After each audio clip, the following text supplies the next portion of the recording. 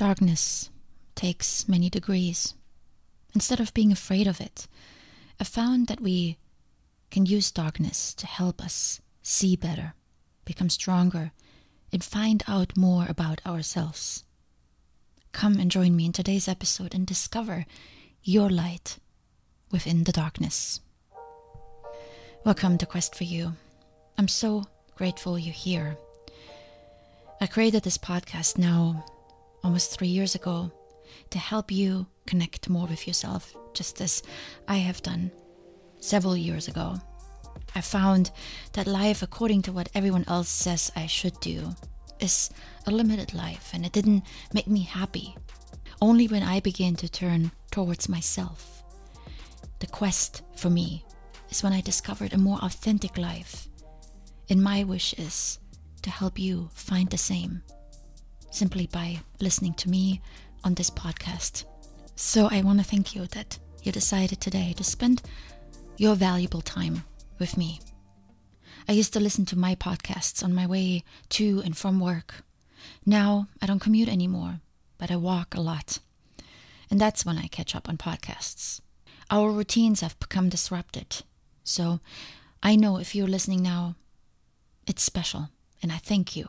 Our regular life requires just a little bit more effort these days, even though it seems that we're doing less. It's not exactly what we do that we're struggling with. It's the fact that it's different and that we're not used to it. I know I have normalized a little bit, but there are still moments that I struggle. Just going to the grocery store, which I did earlier today. Sometimes I just want to cry when I see the lines, the distances between people, all those signs and warnings everywhere on the windows and the entrance, the entire awkwardness of this, what used to be such a normal process. I also had this goal to become more friendlier and patient with strangers, with delays, with the nuisances of life that sometimes threw a wrench into my plans. And that now has become even harder. With everyone just being worried about their own safety, people are just not as friendly anymore in general. Every time I go to the store, something is different. The line forms in another direction. The store hours change. One time I was scolded for having my own bags with me. They almost wanted to take them away. And then this past week I was charged again for paper bags. What used to be normal, routine, predictable, is now constantly changing, and we never quite know what to expect. And as a result of the new normal being more difficult, I have struggled with the tasks that were already harder anyways. My podcast episodes, for example, have been sporadic. I love writing, and I always had ideas for content. But lately, my mind feels blank, and I tell myself that people want to hear other things, but not my ideas. And so I have escaped, luckily not into anything worrisome like alcohol or drugs, but I've escaped into nature on the weekends. There, I don't have to worry about any of this. My life, the new normal, the uncertainty, the grocery store lines, the masks. I can be amongst the trees, the lakes, the streams, the birds and the mountains, and I can just be. It's magical. It's perfect. It's really all I need. And yet, when I'm back in town, and you may have just heard it, in my apartment, I struggle again. The noises of the city, the multitude of tasks that wait to be tackled, the people, my friends that I want to see and talk to. I struggle focusing on it all and prioritizing it and handling it. And I shared all of that with you in my last episode. And since then, I have started to work more on my focus. I have allowed myself to let go of everything I wanted to do. Just earlier today, I returned a huge pile of books back to the library. I had checked it out before this whole thing started, and I know I will not read these books now, 3 months, 4 months into it. I am focusing back on this podcast. And along with that, on my writing, on reflecting, on learning, and on being a better person. This is my main focus in life, and my podcast is the medium by which I help you do the same. And I want to read you a quote that I recently also shared with my morning meetup group, and that led to an interesting discussion. It's by James Baldwin. One discovers the light in the darkness. That is what darkness is for. But everything in our lives depends on how we bear the light. It is necessary, while in darkness, to know that there is a light somewhere. To know that in oneself, waiting to be found, there is a light. What the light reveals is danger, and what it demands is faith. Darkness, first of all, sounds scary, but someone in the group shared that darkness can be befriended. And this comment reminded me of my many nights out in nature, sometimes hiking down or back from a mountain. And my climbing partner once reminded me, as I was frantically searching for my headlamp in my pack, that our eyes adjust to the darkness and that a light isn't necessarily needed. And when I gave it a try, I realized how much one can actually see in darkness. Our eyes adjust, but I think they also work harder trying to see. They focus on whatever they can to help us navigate. The lighter colored rocks start to shine in the darkness. They almost look a little bit like snow, and they help us see. The bushes and trees that somehow set themselves apart in the darkness so we don't run into them. You can easily test this out in your house when it's dark. Even though you may know where all the objects are, you can give it a try. Turn off the lights, wait a little bit, and see how much you can actually see. We can see in darkness, but it is a little harder. And just as in actual darkness, we can also see in times when everything seems dark. Darkness is not the end. Darkness simply is change. From daylight to darkness. From good times to maybe bad times. And to find the light in darkness, we focus on one small thing that we can see, and then maybe another and another, one little bit at a time. It is necessary, while in darkness, to know that there is a light somewhere, to know that in oneself, waiting to be found, there is a light. 1 week ago, I climbed Mount Shasta, a mountain here in Northern California with an elevation of over 14,000 feet. It was a dream come true, although unexpectedly, because a friend invited me unexpectedly just a week before, and because I hadn't planned on this trip, because I didn't think I had what it takes to do it. Mountains that high require quite a few things. Most importantly, they require mountaineering skills, which I don't have. I rock climb, but most of that happens at manageable elevation and in good weather conditions. Hiking up and down a mountain in snow or ice, with winds blowing at 30 or more miles per hour, is quite a different story. It also requires good physical skills, which I did feel more comfortable with, and it requires a strong mind, which I will talk about shortly.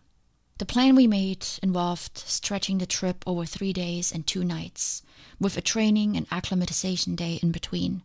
Most people do it just in 2 days, hiking up to base the first day and then summiting the next day.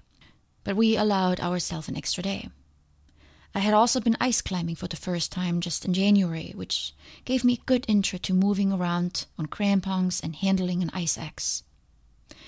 So this goal now seemed a little bit more accomplishable, and I went along. I was also just in Yosemite the weekend prior at an elevation of over 9,000 feet, so the timing seemed good. Elevation is an important consideration when summiting a mountain, as most of us live 24/7 at very low elevation, and our bodies are not used to the lower levels of oxygen. I have to say my body performed better than I expected. On Friday, we hiked up to 10,400 feet with our heavy packs, prepared to spend 2 nights there. Only 4 miles, but they took us over 5 hours, with many rests in between to catch our breath. The day was sunny and hot. In fact, I hiked in shorts all the way. And while it was hard, especially the last section right before the base and our camping spot, because it was very steep and it was the first section that was covered in snow. When it was especially hard, I would count my steps. 10 steps, a short rest. Another 10 steps, another short rest. Often leaning forward to lighten the load of the pack. It was a long slog, but there was never a doubt in my mind that I could make it. On Sunday, on the other hand, when we summited to the peak, things were much harder. The weather had changed overnight with below freezing temps and a strong wind. I wore several layers of clothes and 2 pairs of gloves, yet the wind seemed to penetrate my entire body. Yet on we went, step by step, along with many other people who had the same goal. Things became dark for me when what I thought was the summit of Mount Shasta wasn't the summit. For over a day, I looked at what I thought was the top of the mountain, and on Sunday I walked towards it with speed, confidence, and optimism, only to reach it, tired and frozen, to see another hill appear in the back. Fine, I thought, we will make it. But the slog became harder with every step. Halfway up that hill, which I heard was referred to as Misery Hill, and of course now I know why, and which I believed again to be finally the summit, I slowly began to wonder why I didn't see anyone at the top or coming towards us to return. And when we reached the top, the plateau evened, and I thought, okay, it can't be that far. And that's when I saw a huge open field of snow in front of me, with some huge mountain appearing way far in the back. And my confidence, my strength, and my hopes all faded away. Mount Shasta suddenly not only seemed far away, but also a goal that I probably wouldn't reach. The day prior, when we were at base camp and practiced self-rest, we spoke to many of the fellow campers who came down mid-morning after their summit. Saturday was much warmer and less windy, and it would have been a much better day, weather-wise, to summit. But we had already agreed on a plan. We needed to train Saturday, and we wanted to acclimatize. Those were our 2 goals, and we knew that Saturday night the weather would turn worse. But we stuck to our plan. And there was one of the groups that came down that we spoke to on Saturday, and they told us they reached 13,000 feet and couldn't go any further. The elevation was getting to them, and they turned around. And that moment I thought of them as I trudged across that wide field of snow with the wind now blowing harder than ever, the smell of sulfur in my nose, and my heart hurting from the effort it was exerting trying to get oxygen into my bloodstream. And I said it a few times aloud, I don't think I can make it. Luckily, my partner couldn't hear me. The wind was way too loud, and he had his own struggles. Tears came to my eyes, but I kept walking, slow as a snail, 1 foot in front of the other. Dehydrated, but it was too cold to get the water bottle out. No energy left, but no appetite to eat either. And I kept walking. Darkness, self-inflicted darkness. I thought of our car, which seemed 1,000,000 miles away, of my bed, which I didn't think I would ever see again, and I wondered why in the world I am undertaking such a harebrained adventure when life at sea level is much more comfortable. But all those thoughts went away when we ascended the true top of Mount Shasta. I first still didn't believe that this was it. There are mountain ranges everywhere, and I looked around and I thought that this probably is still further. I'm better not get my hopes up. But then the first people came towards us, past us, and my partner said that this is it. He had been up there before. And suddenly we were on top, along with 20 or 30 other people. The sun was shining. There was not nearly as much wind. It was actually a little bit warm. I was shaking, both from exhaustion and then from the emotion and the tears that came up from somewhere inside. Darkness was gone. I had found light. not just by reaching the top, where people talked about this and that, the weather and what they're going to do tomorrow, as if we were somewhere in a cafe down at sea level. But I had found a light also within me, because I kept going. It is necessary, while in darkness, to know that there is a light somewhere, to know that in oneself, waiting to be found, there is a light. We have to persevere, no matter how strong and cold the winds blow on the outside, no matter how strong the challenges of life pull on us from the inside. When we keep going, no matter how slow, and believe me, I have never walked so slowly in my life, we will find light. We will reach our summit. We will find answers, solutions, resolution, a new path forward. I choose darkness often in my life, not consciously. I go into my climbing adventures with confidence, motivation, and excitement. But often I end up in darkness. This weekend we climbed a route I had been wanting to climb for a long time. It's a route I thought, and had read about, as one of the easiest on that entire wall. And I had already climbed most of the other routes on that wall, and they were fine. I even considered leading that route. And yet, I came to a section that I just couldn't figure out. I lost probably 10 minutes, unable to get going. I was about to cry. I was in darkness. And then there was someone there, giving me some advice, showing me a different option. And I tried that other option, and he even held my left foot down so it wouldn't slip. And I made it. Darkness, light. At the moment, I'm trying to mend a relationship with someone who means a lot to me. Every time I see a ray of light, it gets overshadowed by darkness again. Another disagreement, another setback, a new issue we hadn't discussed before. I realize that many problems in life are not as straightforward as the path to the summit of a mountain. There are many detours, many long stops, many circles we find ourselves caught in. But I believe that all darkness has one thing in common, and that is light. There is light within the darkness.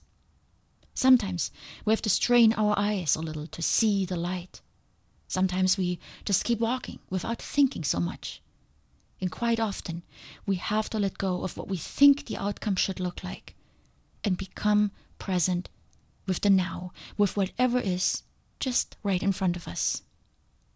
What the light reveals is danger, and what it demands is faith.